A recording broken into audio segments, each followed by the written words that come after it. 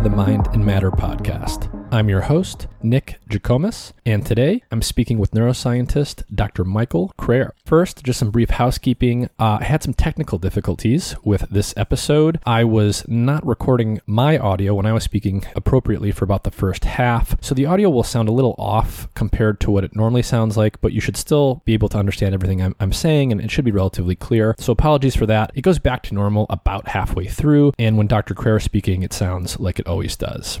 Anyways, I spoke with Michael, who is a professor at Yale. He's a professor of neuroscience as well as of ophthalmology and visual science. And Dr. Crair is actually a physicist. His PhD is in physics, but he became a neuroscientist and he runs a neuroscience lab. His lab studies brain development. In particular, they employ advanced imaging techniques and other techniques that they use to understand the basic mechanisms that mediate brain circuit development, how the brain actually wires itself up when an animal is developing in order to create a fully functioning, mature brain. And we talk a lot about research and topics related to what they study. We talked about learning and memory, different forms of plasticity, including something called cortical map plasticity and what maps are in the brain. We talk about critical periods of plasticity in development. And we also talked about some really interesting research that's come out of his lab recently where they show that in mice, before they're ever even born, when you look at visual parts of the brain in these mice, the brain actually seems to be simulating patterns of activity that the mouse will encounter in the real world after it's born and its eyes open. In other words, parts of the visual portions of the brain are displaying patterns of activity that look like the patterns that you'll see later on in the brain of that mouse after its eyes open and it's actually looking at the world and moving around in it. So the brain is doing this kind of simulation of the external environment in order to train or pre-train the circuits of the developing brain so that they are pre-prepared to deal with what the animal is going to encounter, which is pretty cool if you think about it. So if you're interested in brain development or learning and memory and things like that, this will be a great episode. As always, if you enjoy the content that is provided on the podcast, we really do appreciate 5-star reviews on Apple or your favorite podcast directory, comments, likes, and shares or downloads of the podcast, either the audio version or the video version on YouTube. Today's show is brought to you in part by Dosist, an all-natural cannabis company specializing in dose-controlled cannabis products made with plant-based ingredients. To learn more about Dosist, their products, and where they are available, please visit their website through the link in the episode description. This episode is brought to you in part by Mudwater, a coffee alternative made with extracts from 4 different mushroom species and a blend of all natural herbs. Mudwater contains around 1/7 the caffeine content of a normal cup of coffee, so you can get the energy you want in the morning without the same chance for the anxiety, the jitters, or the poor sleep quality that can come from drinking too much coffee. 2/3 of Americans just about are drinking coffee every single day, and the caffeine in that coffee has a half-life in your bloodstream of between 5 and 9 hours for most people. So if you're drinking into the afternoon or the evening, there's a good chance that caffeine is still in your bloodstream and it can disrupt the quality of your sleep. So if you're trying to drink less coffee or you think you might have a caffeine habit, and caffeine is absolutely a habit-forming psychoactive stimulant drug, then check out Mudwater. It has 1/7 the caffeine content of a normal cup of coffee coming from masala chai, and it also has cacao, turmeric, sea salt, cinnamon, and extracts from chaga, reishi, cordyceps, and lion's mane mushrooms. The other thing that's really cool about this company is they donate a portion of the revenue to MAPS, the Multidisciplinary Association of Psychedelic Studies. We've actually had people from MAPS on the podcast before talking about the research on MDMA-assisted psychotherapy for PTSD and their other work into research on psychedelics. So if you want to support that movement, this is one way you can do it. If you're interested in trying Mudwater, check out their website, mudwtr.com/mindmatter, and you can use the code MINDMATTER, all one word, for $5 off. That information will be in the episode description, so check it out if you think you're interested.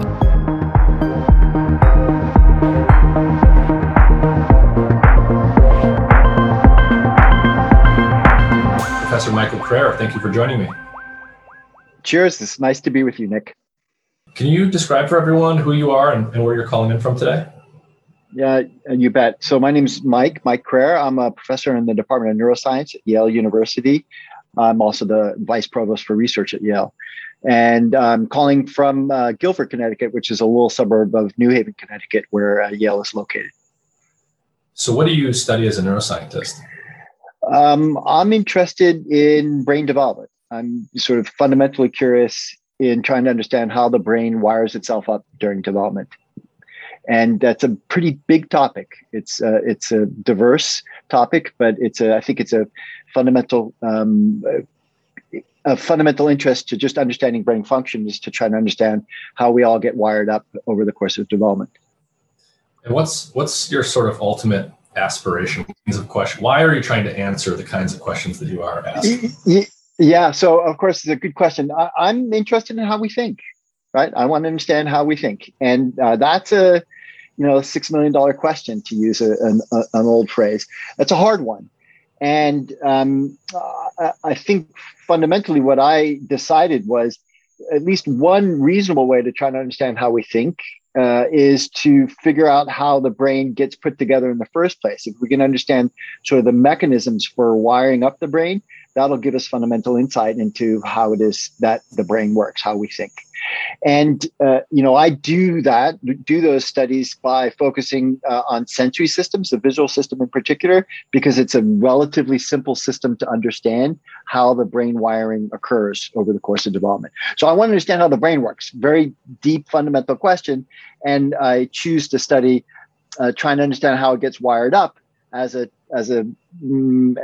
best entree into that fundamental question: how do we think? Yeah, I want to talk a little bit about some of the structures and the parts of the brain that your lab studies. On your lab website, you've got the research overview page, and it says something like in the brains of animals, the sensory world is organized in regular neuronal arrays or maps. So what exactly are these sensory maps in the brain? So the easiest way to think about it is at least one simple way that many people can grasp easily is the map of the body surface. So in the brain, you have areas that respond to stimulation of the body surface, the sensory periphery, and neighboring neurons in the brain will respond to stimulation of neighboring sensory receptors on the body surface. And so this is basically a map of the body in the brain.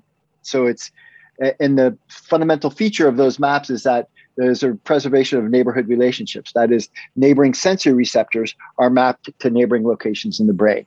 That's a somatosensory system analog of a map, a sensory map. The same sort of map occurs in the visual system, where neighboring positions in the visual world are mapped to neighboring locations in the brain. So it's a sort of morphed map of the visual world in the brain, where neighborhood relationships are preserved. That's what we mean by maps. I see. So morphed map, is that why when people see that image of the so-called somatosensory homunculus, Exactly. It looks like a very warped human being with exaggerated features for some places? Yeah, exactly. No, that's exactly right. So, and the morphed features represent basically the density of receptors on the sensory periphery. So those parts of the sensory periphery, like your fingertips, have lots and lots of receptors. So there's a dramatically enlarged representation of your fingertips in the brain. And in the visual system, there's an analogous morphing where the fovea, the center of your vision, has a very, very high density of photoreceptors. And so there's a dramatically enlarged representation or piece of the visual cortex, which represents or responds to stimulation of just the center of your vision, the fovea. So it's a morphed map so that the distances are not preserved, but neighborhood relationships are preserved. So I'm going to ask a question that's maybe vague, but I do think it's interesting and important.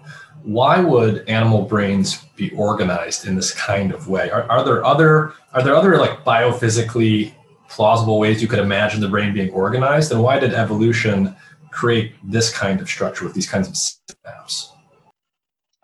So I think these maps are really just the starting point of neural computations that lead to say cognition, higher order cognition. It's sort of a basic building block or representation of the sensory periphery. A fundamental feature of the world are these neighborhood relationships, like neighboring locations on your fingertip or neighboring locations in the visual world. And so one of the initial roles of the sensory system in the brain is just to take the input from the sensory system and code it in a way which is then easily digestible for higher order processing. So these maps are robust in the initial stages of neural processing, and then they become quite complex and not obvious, and the mapping relations break down. So I think it's an efficient way of coding information about the sensory periphery. That's why they're common. And a lot of the questions that I want to get at next will have to do with brain development and, the extent to which structures in the brain, such as these maps, are self-organized and just sort of an unfolding of things intrinsically specified by the genome versus things that are shaped by experience and that are very malleable. So before we get there, let's start off by talking plasticity, generally speaking. So what is plasticity, and what are some good examples in the mammalian brain of plasticity? Yeah. Okay. So the plasticity is the malleability or the ability of the brain to change its response, or in this case, in the case of maps, the representation of the sensory world based upon the pattern of sensory input. So, we're talking about, maps of representation of the body surface into the brain. That map is not fixed. That map can change over time, especially it can change dramatically during development. And so plasticity would be the changing of the wiring that would lead to a difference in the representation of the sensory world. So for instance, if you, for some reason, lose a finger during early development, so that, your middle finger, let's say you're in an accident, you lose the middle finger, you would no longer have input from that finger into the brain. And the map representing your hand would change over time, it's plastic, such that the two remaining neighboring fingers would come to be represented in neighboring locations in the brain, and the middle finger would no longer be represented. It would disappear. That sort of plasticity occurs in spades early in development. It's a remapping or rewiring of the brain to accurately represent the condition of the sensory periphery.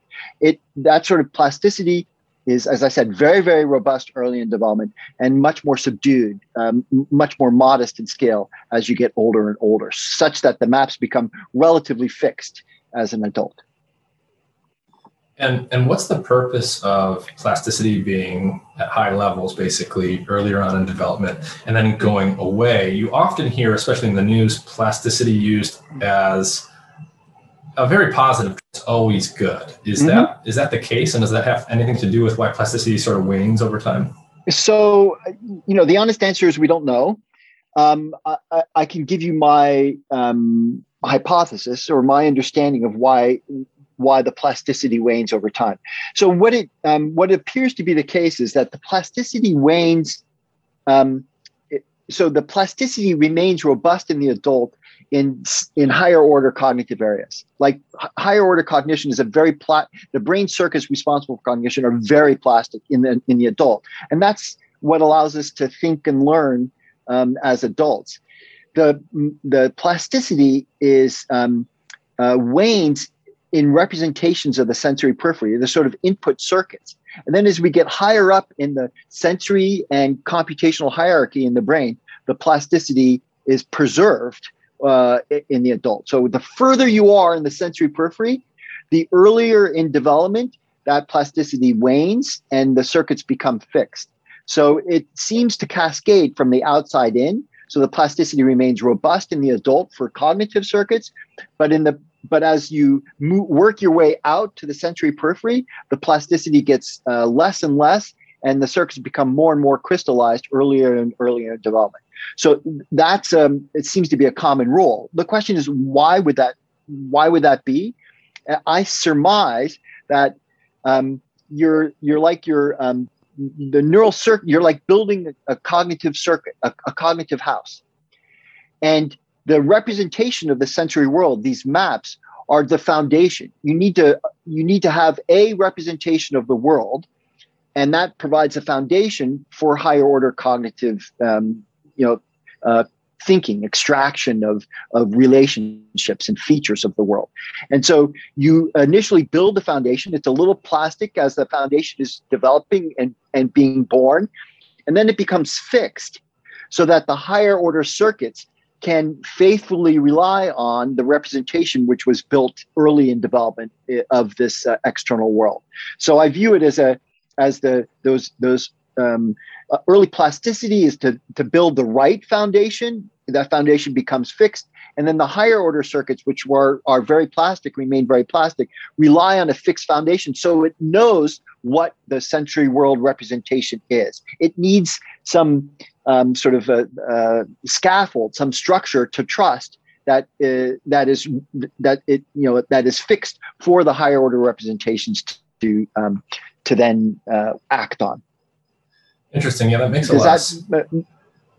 a lot of sense. And that's just a hypothesis. The way I conceptualize why there's plasticity and why that plasticity wanes over time, and it wanes more in some circuits than others. The plasticity wanes earlier and more dramatically in the more peripheral circuits. And then as you work your way up in the brain, in the sort of cognitive architecture, the plasticity is sustained higher and longer in the adult. I see. So if you're looking at a pair of neurons in the brain, the level of plasticity will tend to depend on A, how far into development you are, how old the animal is, and B, how close to your eyes and your ears and the external world that circuit is. The further in this cognitive hierarchy you are, the more plastic the neurons will tend to be later. That's correct. That's right. And it's actually true in reverse too. As you work your way out to the motor system, the neural control of muscles tends to be more fixed, but the motor circuits in the higher order brain are more plastic in their representations and their abilities to adjust their control of the motor neurons. So it's sort of on the way in and also on the way out. Mm-hmm. So even though there's quite a bit of plasticity, even in these sensory maps earlier on in development, there is, my understanding is that there's a lot of self-organization that happens, basically a lot that's pre-specified and encoded in the genome. To what extent is that true in the sensory systems that you work on? And why would you want to have a fair amount of a sensory map or a structure in the brain sort of pre-coded and embedded in the genome, ready to go? Yeah, so this is the kind of one of those major fundamental questions is, to what extent do you pre-code the circuit in the genome, and to what extent do you allow activity, plasticity, to self-organize the circuit? And this is phrased in various ways in different contexts. It's a little bit like the nature versus nurture debate, where nature would be the genome coding the circuit structure, and nurture being activity shaping what circuit forms based upon experience or the environment. And as is always the case, it's neither entirely one nor entirely the other. It's both nature or nurture that shapes the development of these circuits. And my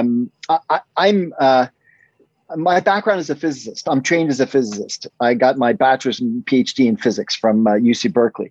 And my PhD was studying dynamics, nonlinear dynamics. And there was a kind of intrinsic structure.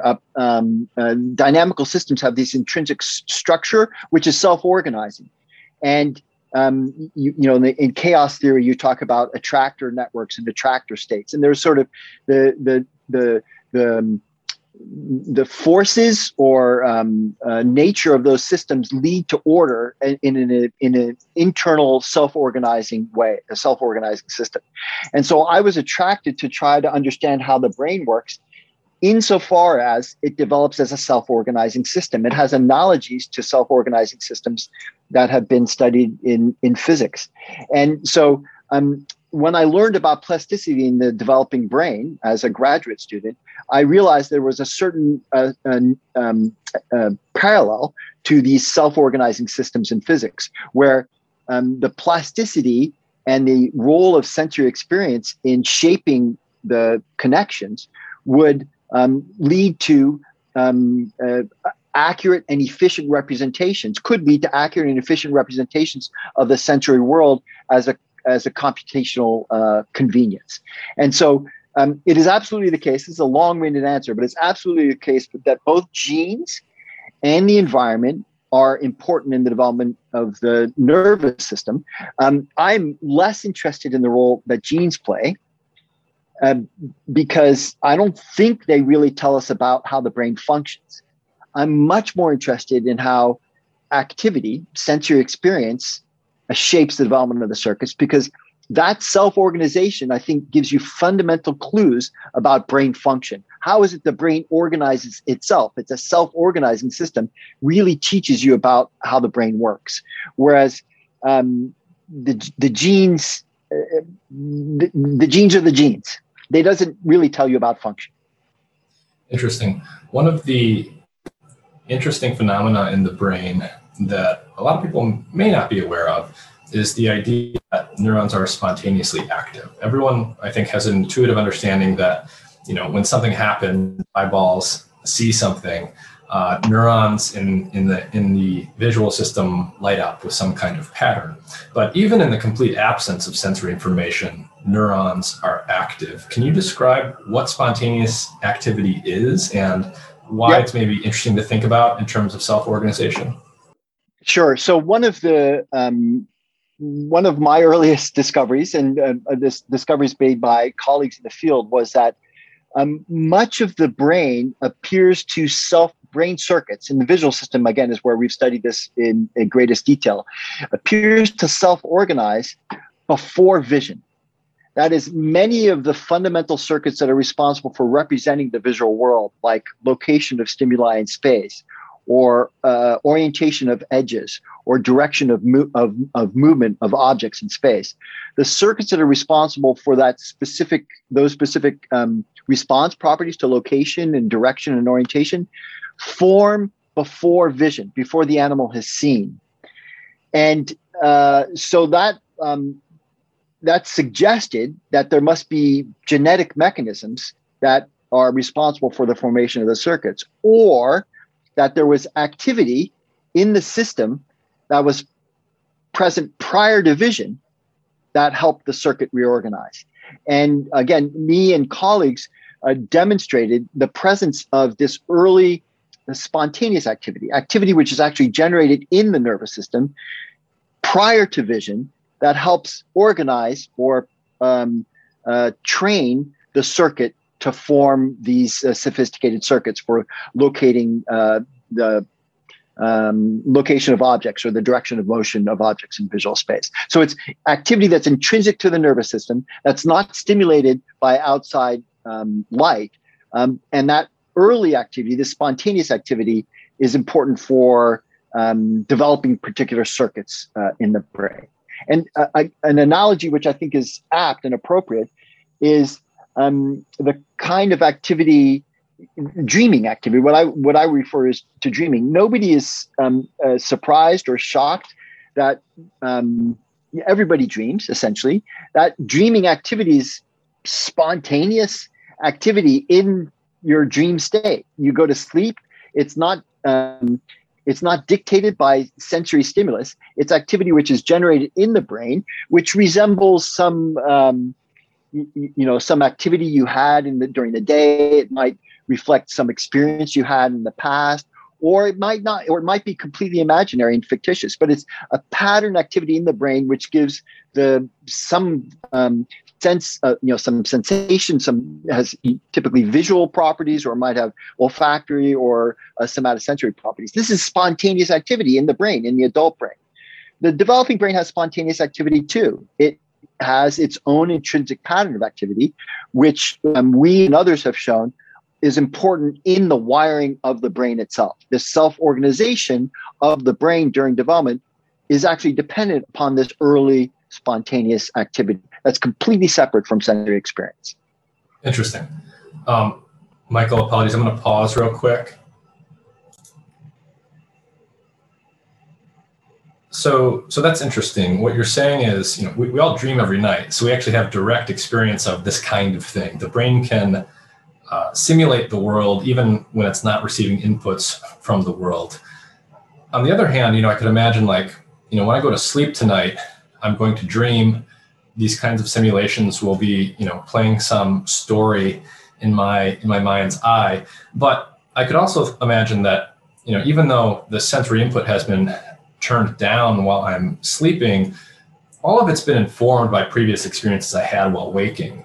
And so in some sense, maybe the information got in there from the outside world and I retained it. But you've also done research showing that this type of thing happens even in the developing system of a mouse before the mouse is ever even awake and opening its eyes in the world. So right. Tell me if this is accurate. What you're saying basically is in mice, in the case of your lab, you can record from neurons in the visual system or look at them using a microscope, record them using an electrode. And the patterns of activity that you see in the developing nervous system before the mouse ever opens its eyes look like they do when the mouse will later be opening its eyes and experiencing the world visually. So that's not quite right, but it's close. So the difference is that it's hard to. First of all, so let me back up just a second. We definitely see activity in the young mouse before it opens its eyes, actually before the retina is functional. So there's a robust spontaneous activity in the developing eye and brain before vision is possible. The retina doesn't work. And what we and others showed was that this early, what we refer to as spontaneous activity that's generated in the retina and propagates up to the brain, is essential for the normal development of the visual circuits. So in the absence of this spontaneously generated activity in the retina, neural circuits don't form correctly in the visual system.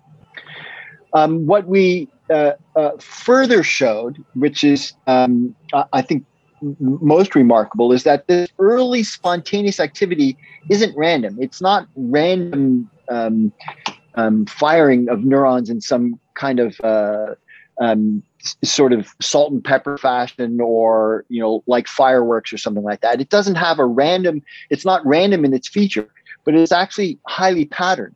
And the remarkable thing is that this early activity in the retina resembles the activity that would be present if the animal was running forward through space. So it's a pattern activity which resembles the sensory experience the animal would see if it was running through the forest forward in space. Not turning around in a circle, not moving backwards, not stationary, but actually it resembles the pattern of activity in the retina that would be generated in the retina if the animal was running forward through space. And this pattern of activity propagates from the retina up into the brain circuits, including the lateral geniculate nucleus, the superior colliculus, and the visual cortex. So all the way up the visual hierarchy in mice. So I can't say whether the animal sees something in a dreamlike state that resembles as what it would, I can't interpret what the animal sees, that it looks like, it seems like to the animal like it's running forward through space. What I can say is the stimulus, the activity that's generated in the retina and that propagates up into the brain resembles the activity that would be present if the animal was running forward through space. And so it's just an important distinction. It's a little bit of a fine point, but I think it's an important distinction. I can't get in the brain of a mouse and know what it sees, but I can. The activity patterns that are present are similar to the activity patterns it would see if it was running forward through space. So it's as if the brain is more or less simulating the type of activity that's going to commonly come from visual experience in the world, which will often be, it is basically the idea that a common of moving through the world for the mouse is moving forward. And so that direction of motion is maybe the one that the brain is working on, pre-coding or pre-working on before the animal actually ever sees anything. That's exactly right. And I think it's I think it's an evolutionary phenomenon. In other words, if you go back in evolution, animals like some primordial fish or amphibian or whatever the primordial beast that the mammals came from we're swimming forward through space or moving forward through space, and mammals have had evolutionary adaptation that leads to a very extended gestation. So the time in the womb is very long in comparison to, say, fish and frogs. And so during this, a fish and frog, hatches as a tadpole, has a very primitive nervous system, and it continues to develop over many years. Many months. And that primitive nervous system has continuous wiring, continuous formation of circuits from the eye to the brain in the presence of visual stimulus. And for a fish or a tadpole, it's swimming forward through space, and so it's seeing stimulus come by it. And under normal circumstances, or in the primordial circumstances, the animal, as its visual system was getting wired up, would have present this continuous or a relatively continuous stimulus moving forward through space, so the world coming past it. Now, since mammals have an extended gestation, they're obviously not seeing the world that way. Actually, the circuits are forming prior to the animal can see. And it's my hypothesis that it substituted it substituted a generation of spontaneous activity in the retina to mimic the kind of activity it would have seen in the sort of primordial soup as it was swimming forward through space. So it's mimicking the stimulus, which was typical of what an animal would see with a shorter gestation earlier in evolution, by this generation of these spontaneous patterns of activity. And that leads to the formation of circuits which are appropriate for things like the detection of motion through space or neighborhood relationships, location of objects in the visual world. I hope that makes a little bit of sense, Nick. Yeah. Why would spontaneous activity be observed in neurons in the first place? Is this something that is baked in on purpose, quote unquote, by evolution, or is it just sort of like an inevitable noise artifact that comes from being cells? Yeah. So I think cells, neurons, have this feature that they don't want to be silent. They have these what's referred to sort of homeostasis. They don't want to be too active, like firing all the time and going crazy, but they don't want to be silent either. If they're firing at high rates all the time, then they're burning out. If they're completely silent, then they're not doing anything. They're not being useful. So they have what appears to be a way to self-regulate their activity. So to regulate, for instance, the ion channels in the membrane to maintain some basal level of activity. And so they're sort of spontaneously active naturally. And if you take away, for instance, their input, they'll ramp up their intrinsic membrane properties or the strength of their synapses to restore some level of activity. So there's a kind of homeostatic mechanism to maintain a happy level of activity. But we're talking about here is much more than that. We're not talking about individual neurons having a happy level of spontaneous activity, but actually patterns of activity between large cohorts of neurons that are patterned, right? It's activity amongst large cohorts of neurons which have specific spatial temporal patterns, not individual neurons, firing randomly with respect to each other. So the neurons themselves have this homeostatic tendency to be active.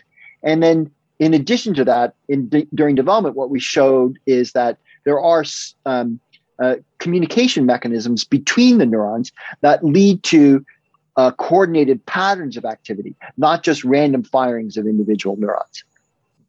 And so when you're doing these experiments in the lab, can you try and paint a visual picture for people of how you actually observe these patterns? What do the experiments actually look like? Yeah, so we make use of modern optical imaging techniques and genetic expression techniques that allow us to visualize with light the activity of neurons.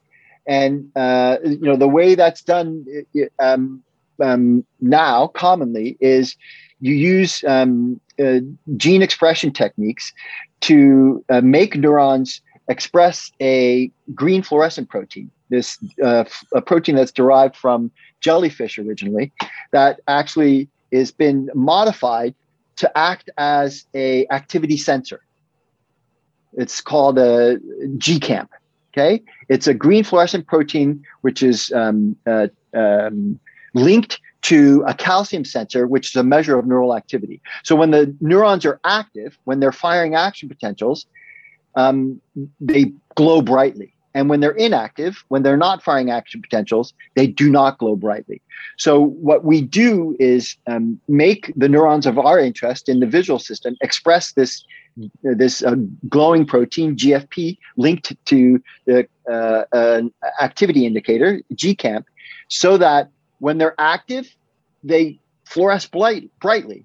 And with a microscope, by actually, all we need to do simply is peel back the skin above the skull, because we can't see through the skin, but you can see through the skull to the brain. The fluorescence is so bright that, especially in young animals, you can see right through the skull to the brain. And when the neurons are active, they light up like a Christmas tree, and you can see the activity with a microscope, with a pretty standard, simple microscope. So we're visualizing the spontaneous activity in the brain through this optical technique, using microscopes and these genetically encoded activity indicators. So when you say that you see these patterns of activity, that's a very literal statement. You literally have tricks that allow you to watch the neurons actually light up. That's right. That's exactly right. It's not just, it's not a figurative see. It's a literal see. They are fluorescing. They're glowing when they're active. And we can see that glowing activity.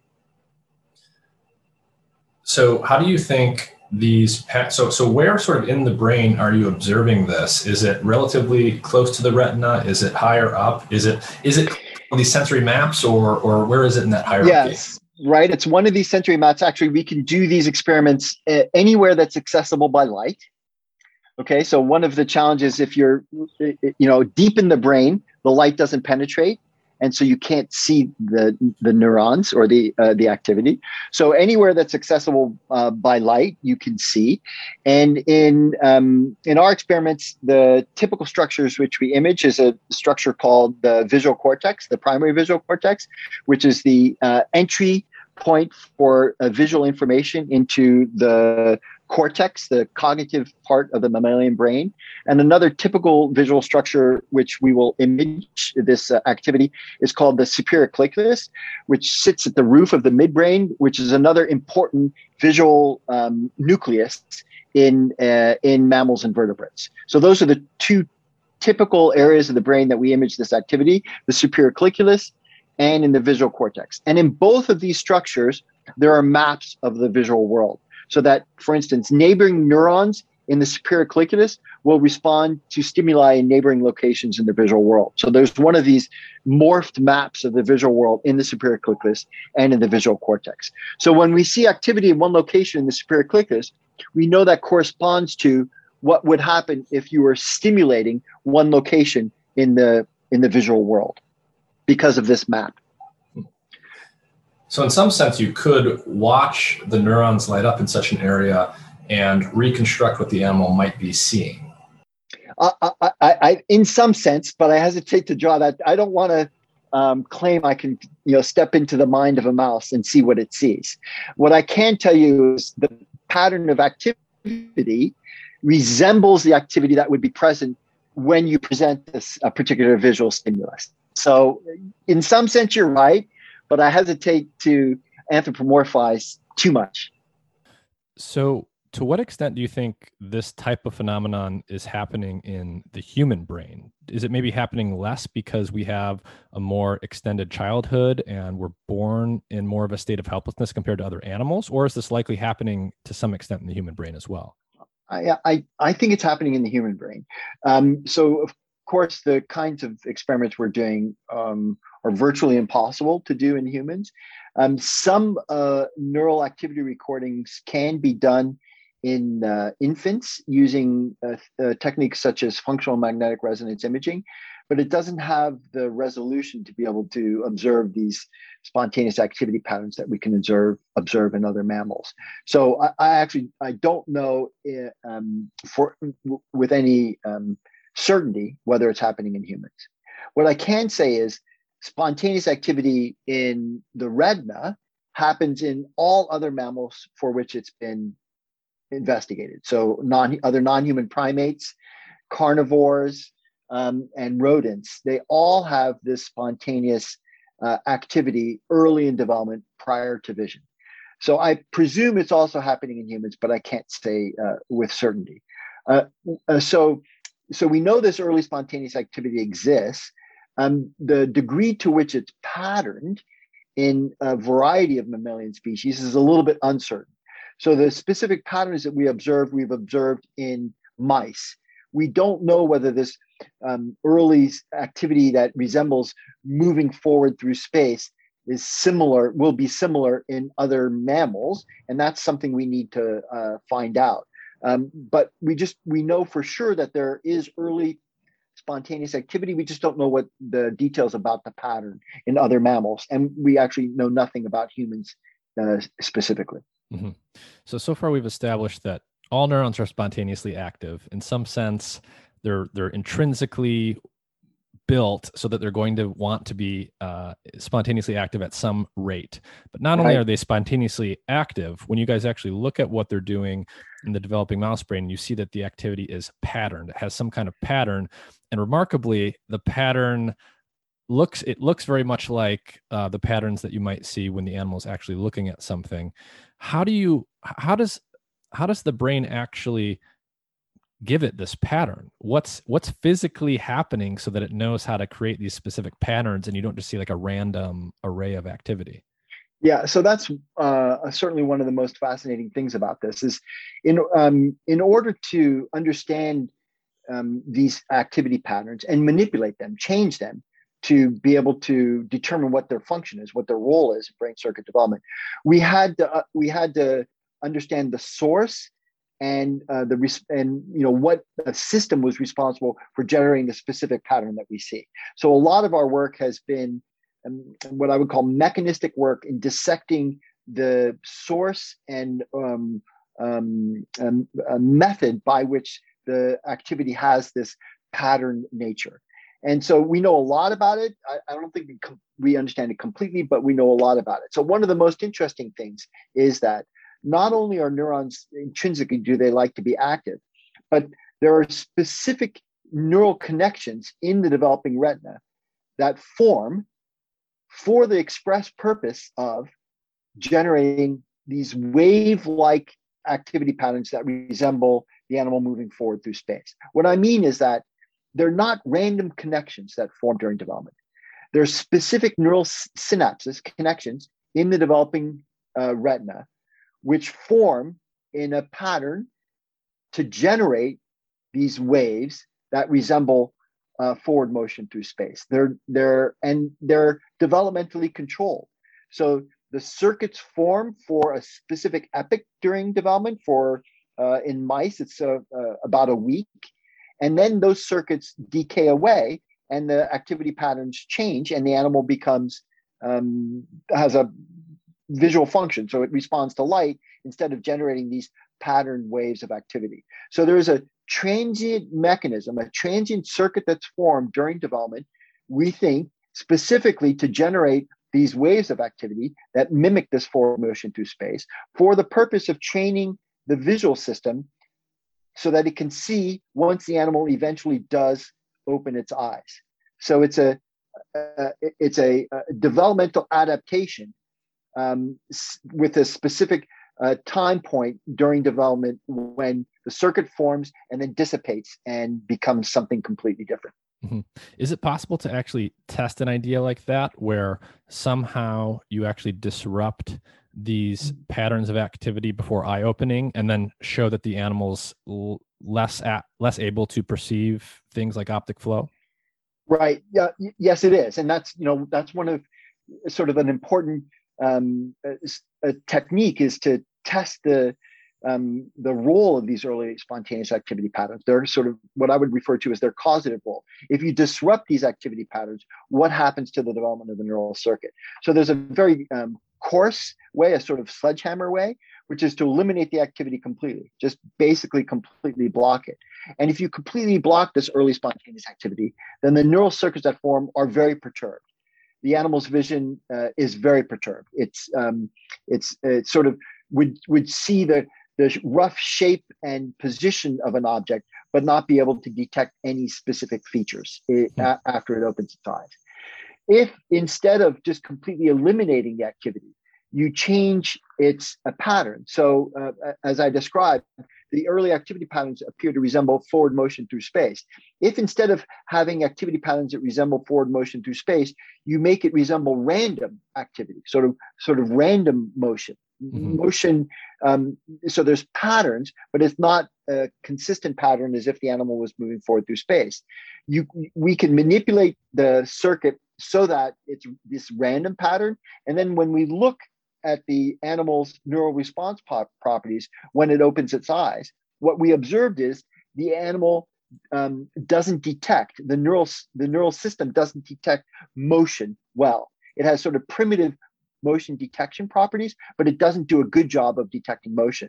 So by altering the pattern of activity in the developing retina, not completely eliminating it, but making it random instead of this forward motion flow, and then measuring the response properties of neurons in the visual system after the animal opens its eyes, we've shown that this forward motion through space activity pattern is essential for the ability of the animal to detect well motion once it does open its eyes. Interesting. So there's a direct relationship between these patterns of activity and some. I mean, they truly are pre-training the circuits to actually do something. That's exactly right. Because if you disrupt this early pattern activity and make it random, the circuit doesn't form normally, so that the neurons don't respond well to motion stimuli once it does open its eyes and it's able to see. So it really does appear to be essential for the development of the normal circuit for visual motion detection.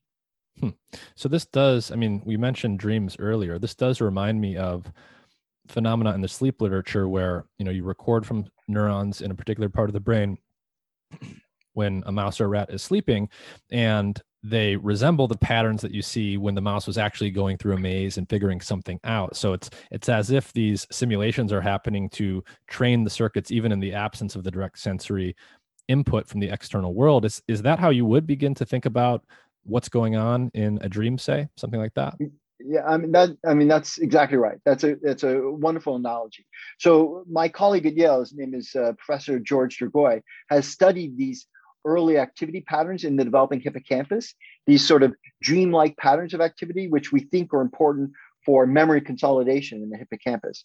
And what he's shown is that these pre-pattern activity in the developing hippocampus, these sort of dreamlike activity in the hippocampus at night, is necessary for the consolidation of hippocampal memory, this place. The hippocampus is responsible primarily for a place that has this a memory of where you are in space.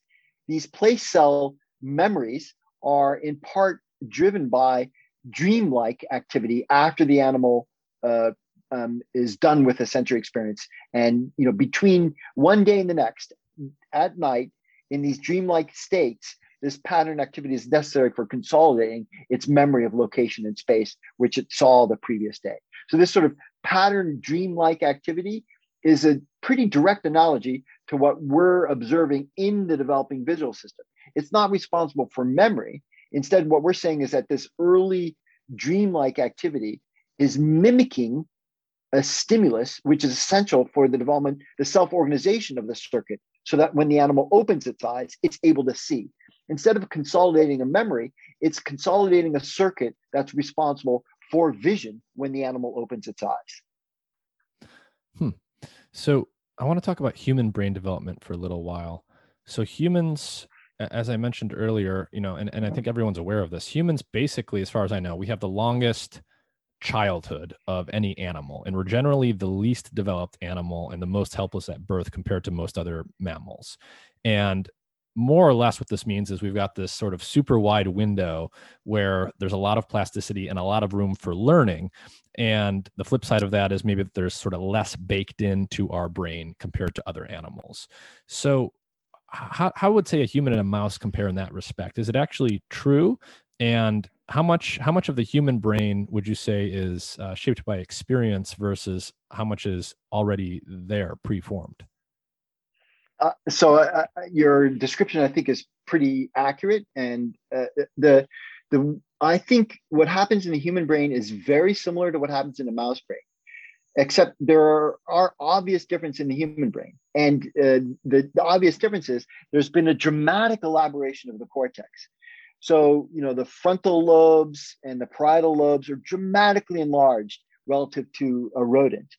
And so the difference in gestation and brain circuit development and plasticity is related more to the difference in the evolution of the brain than it is differences in how the brain develops. What I mean by that is, I think the circuits that are responsible for the sort of in the superior colliculus and the visual cortex, the entry level circuits, and the role of this early spontaneous activity, and then the fact that the development is plasticity is so robust early in development and becomes more fixed, is true in the human as well, except for the human has so much more brain that's more highly evolved, sort of been added on relative to the mouse.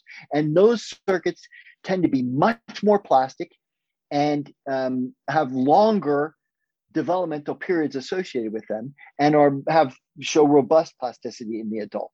So I think there's really strong analogies, very similar, except the fundamental difference in the human brain and a rodent brain is that we have so much more higher order cortex, and that stuff is really plastic and has very prolonged gestation or prolonged development. I also wanted to ask you about the concept of critical periods. So the one that is probably most commonly learned in school is maybe what you hear about in a psychology class when you talk about language development in human children. But there's also critical periods in developing sensory systems in mice and other animals. So can you define what a critical period is, and maybe start by talking about what we know from critical period studies in the visual system of mice? Sure. So, critical periods are an important concept in understanding brain circuit development. They're sometimes misunderstood because they're thought of as open and shut. Like there's a door that opens and then a door that closes. And I think it's much more soft than that.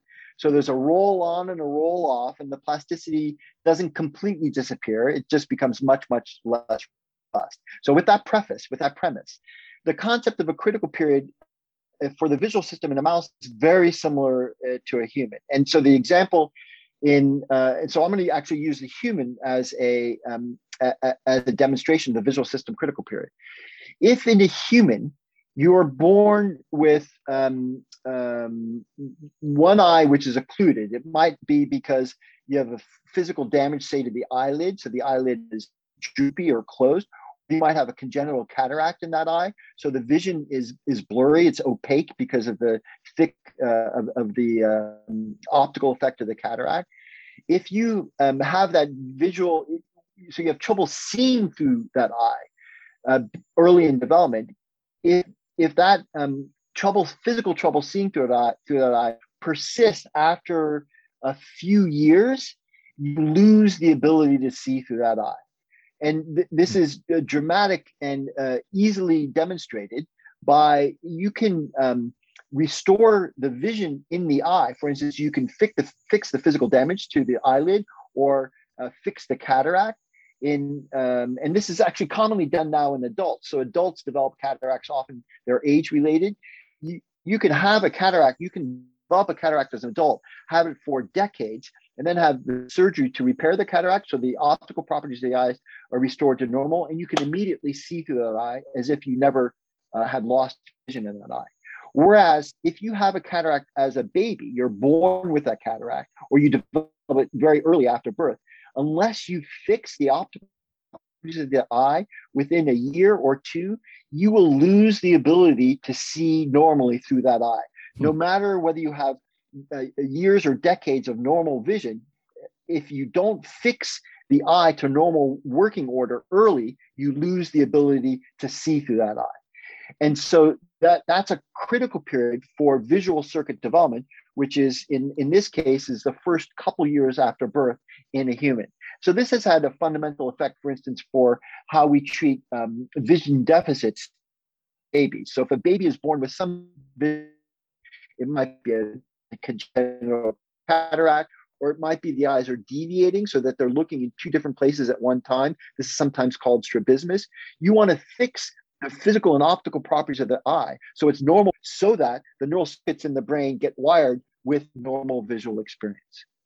And if you don't fix it right away, within the first couple of years, you lose the ability to see normally through the deviated or the cataract eye, even though optically you've completely restored it. So that's a fixed critical period for the formation of visual response or visual behavior. And the same thing happens in a mouse. It's got essentially the same critical period. So if you blur the vision through one eye or you deviate the eye, then you lead to abnormal vision in the deviated eye or the blurred eye. And that critical period exists in the first couple months after birth for a mouse. And by the time you reach about 2 months after birth, then that critical period is gone, and deviating or blurring vision in a mouse eye has much more modest or no effects. So the mouse visual system and the development of the neural circuits for visual response properties in that context is very similar to a human, although the timing is completely different just because development occurs over a different time scale. Mm-hmm. So once those critical periods have passed, even though there's not like one day where they sharply turn off and it's this sort of slow roll in and roll out, is it possible to open up some of those again, pharmacologically, say? Yeah. So of course, we and others are working hard now to identify pharmacological or genetic or other interventional techniques to restore critical periods.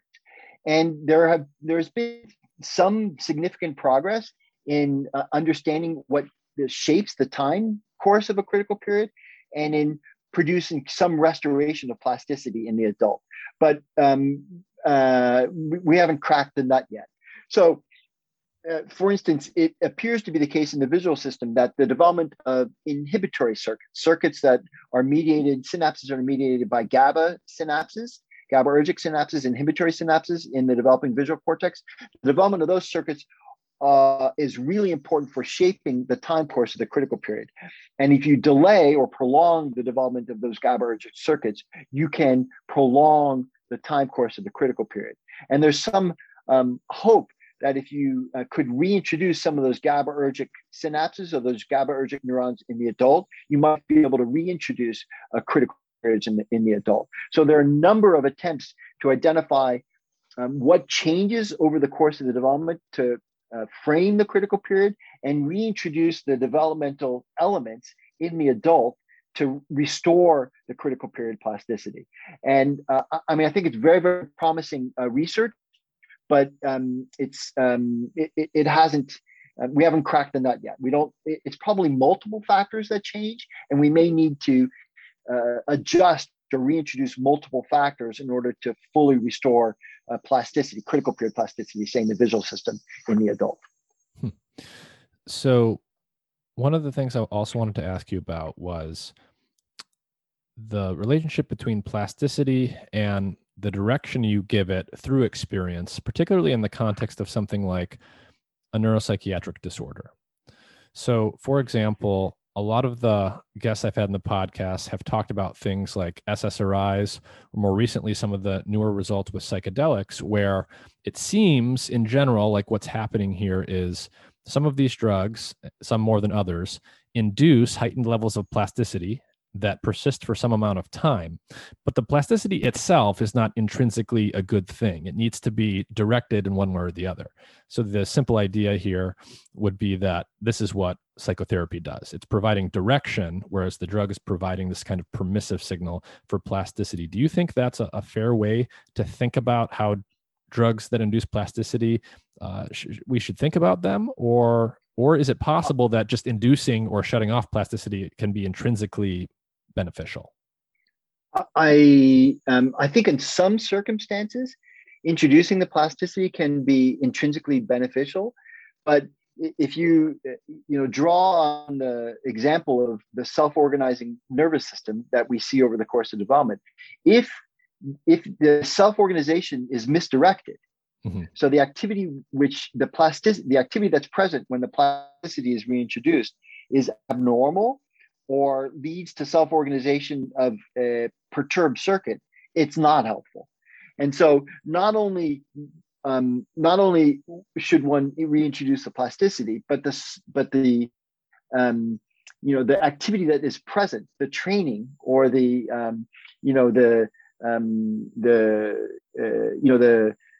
therapy that one might undergo when you introduce a plasticity has to be appropriate in order to train the circuit to a more functional state. So I think the analogy or the approach that you described is an accurate one. You have to be careful when you introduce plasticity because you might end up actually destroying or disrupting the circuit rather than moving it towards a more functional state. So let's go back to the analogy that I brought up at the very beginning. If you have a foundation and you have a cognitive circuit which is built on a foundation, if you introduce plasticity into the foundation, and because maybe there's a piece of the foundation that's broken, if you introduce plasticity in the foundation and the plasticity is such that it just falls apart, it melts away, it doesn't do any good to the cognitive circuits. They'll also melt away and they won't function well as well. They won't function better either. So if you're going to reintroduce plasticity into a circuit, especially in the foundational circuits, you better make sure that the activity that's present helps the circuit organize or reorganize itself in a way which is functionally productive. And that's the sort of cognitive therapy which one might undergo, or training, sensory experience training or motor training to help the circuit form in a productive way instead of a destructive way. Yeah, I think that's an important point. I liked how you put that you could have a drug induce a heightened state of plasticity, and that can be directed towards a positive outcome, but it can also be misdirected if it's not being handled appropriately. Exactly. Yep. So one of the things that you always hear people say, and the number always shifts a little bit, and I feel like the number over my lifetime has always gone up, is that the human brain isn't fully developed until whenever, age 25 or something. And this is typically in the context of, talking about some social issue or policy decision. We should or shouldn't allow people to do things at a certain age because the brain isn't fully formed until some point. Is that true? Does it make sense to even talk about like an approximate age when brain development is over? Is it ever over? Yeah. So, it's a very thought-provoking question. So, I like to think that we never stop developing. I agree with you that what we learning in the adult is just an extension of the developmental plasticity. So what may be what maybe another way of saying it is that if we go back to this critical period distinction, it's like the circuits that form are most malleable in certain epochs during development, and actually those are real epochs. So if it's too early, the circuit is not malleable. It's not subject to plasticity at all. And if it's too late, it's much less malleable. And I think the sort of cognitive circuits that you're referring to that develop in the frontal cortex, particularly in the 20s, they're most malleable in the 20s. That's when those circuits are forming most robustly and are most plastic. And then the plasticity reduces to a degree in the adult. And so it never completely goes away. And I would say the adult plasticity is like a continuation of a developmental phenomenon. It's just the robust plasticity is the most robust plasticity has already passed it by the time you get, say, into your 30s.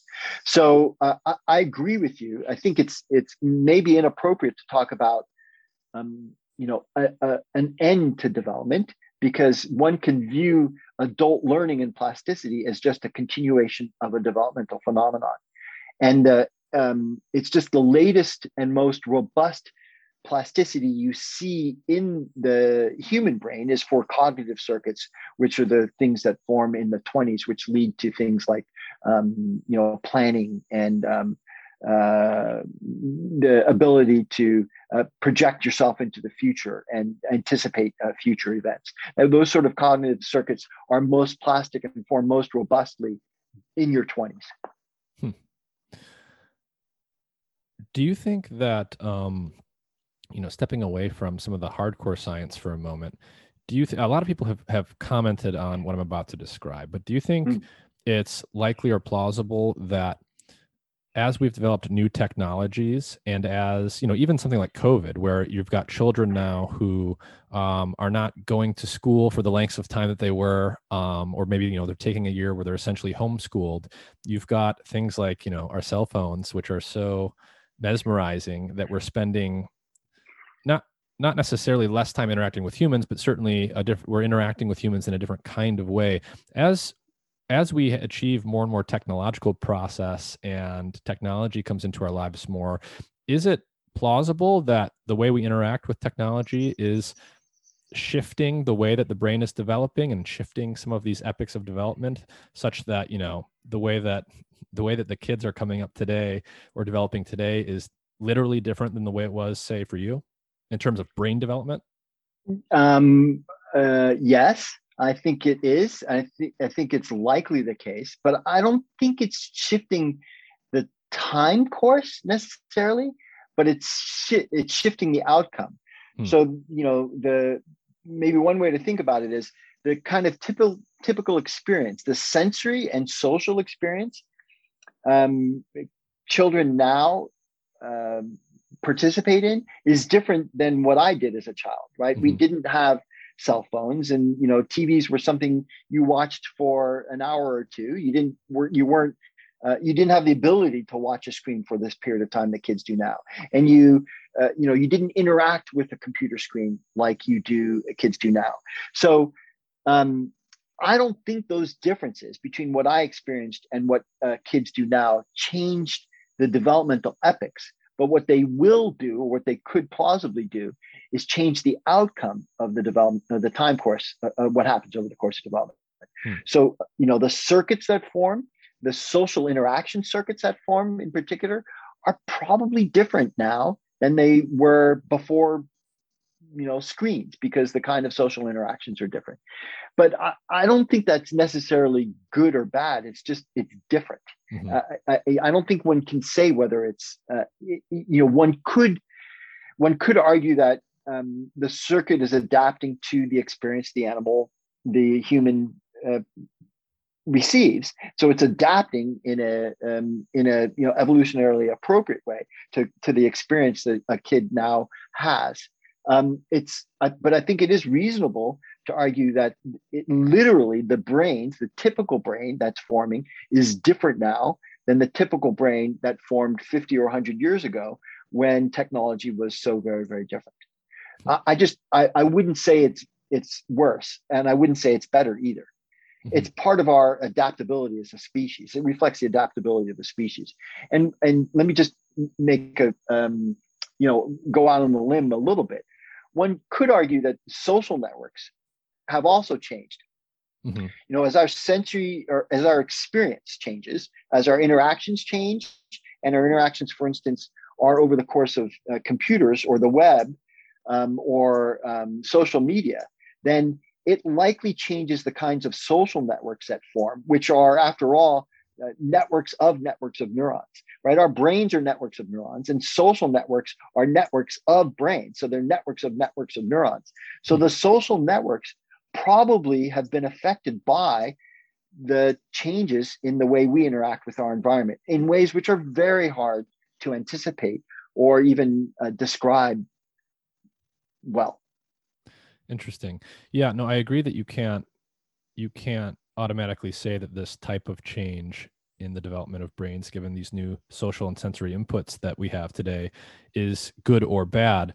One thing that I think you could say, though, is because the rate of change driven by technology increases over time, the delta between generations in terms of their brain structure is getting bigger. Like if you went back 1,000 years or 1,000,000 years to our ancestors, right, the social and sensory environment that you had compared to your grandparents was more or less identical. Whereas today, it's more or less guaranteed to be very, very different. Absolutely true. Yeah, absolutely true. So the differences in experience and even differences in nutrition are much more significant now, or over the last 50 or 100 years than they were, say, 1,000 versus 1,100 years ago. And so, one can anticipate. Yeah, you're right. And so there may be even bigger changes in our brain circuits that form as a result of those large changes in both the experience that people are exposed to over the course of their life, and also differences in our environment, like nutrition and and other things like daylight versus nighttime. We're not exposed to circadian rhythms as uniformly now as we were 100 years ago, when or 200 years ago, when there was less artificial light. So there are a lot of things that have changed dramatically. It's hard, but yeah, and it's a great point. Hard to study. Mm-hmm.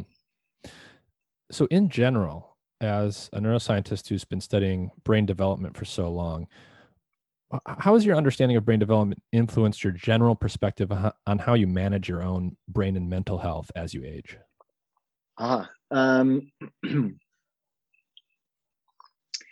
So, yeah, actually, interestingly enough, I think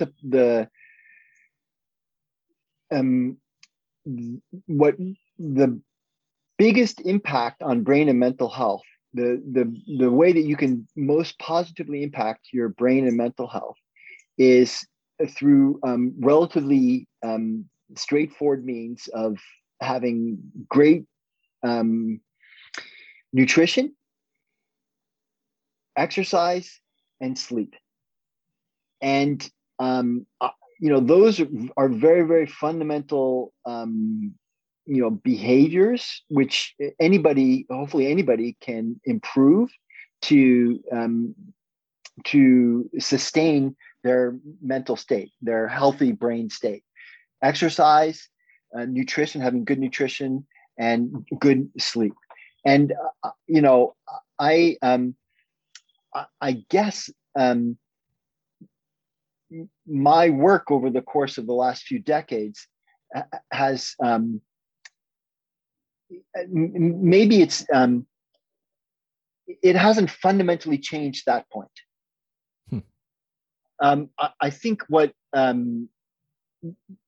my work and many colleagues' work has done has perhaps shown what the effects of exercise and good nutrition and and sleep have on the brain.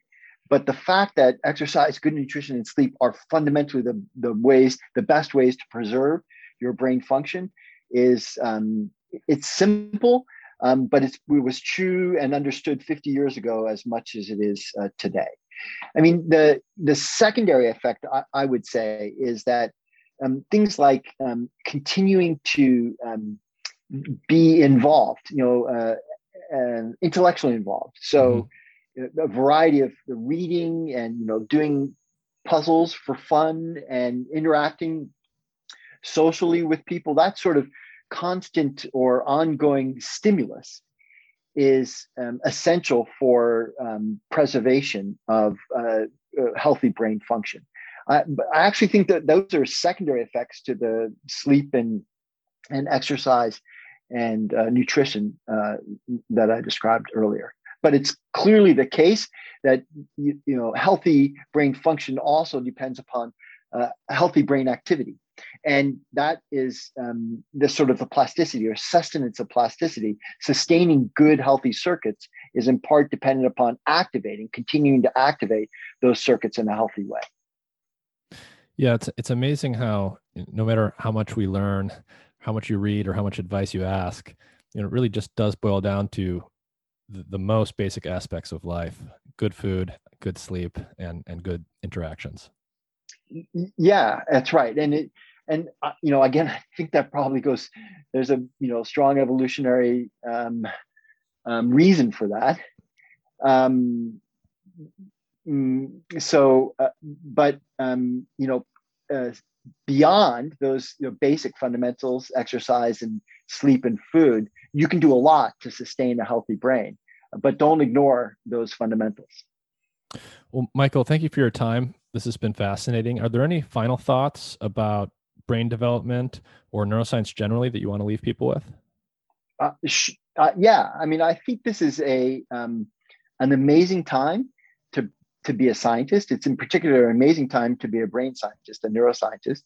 The tools and techniques that we have to dig in and look at what brain activity and manipulate to understand brain activity and brain development are amazing, and they're expanding all the time. And our knowledge of how the brain works and how the brain develops is expanding dramatically over time. I think there's lots to look forward to, both in our understanding of the fundamental mechanisms of brain development and the prospects for doing things like restorative regeneration of neural circuits or behavior, if we can understand the basic mechanisms of brain function and brain plasticity and development. It's a really exciting time to be a scientist, and in particular, it's a really exciting time to study how the brain works, how the mind works. Dr. Michael Crair, thank you. Thanks, Nick.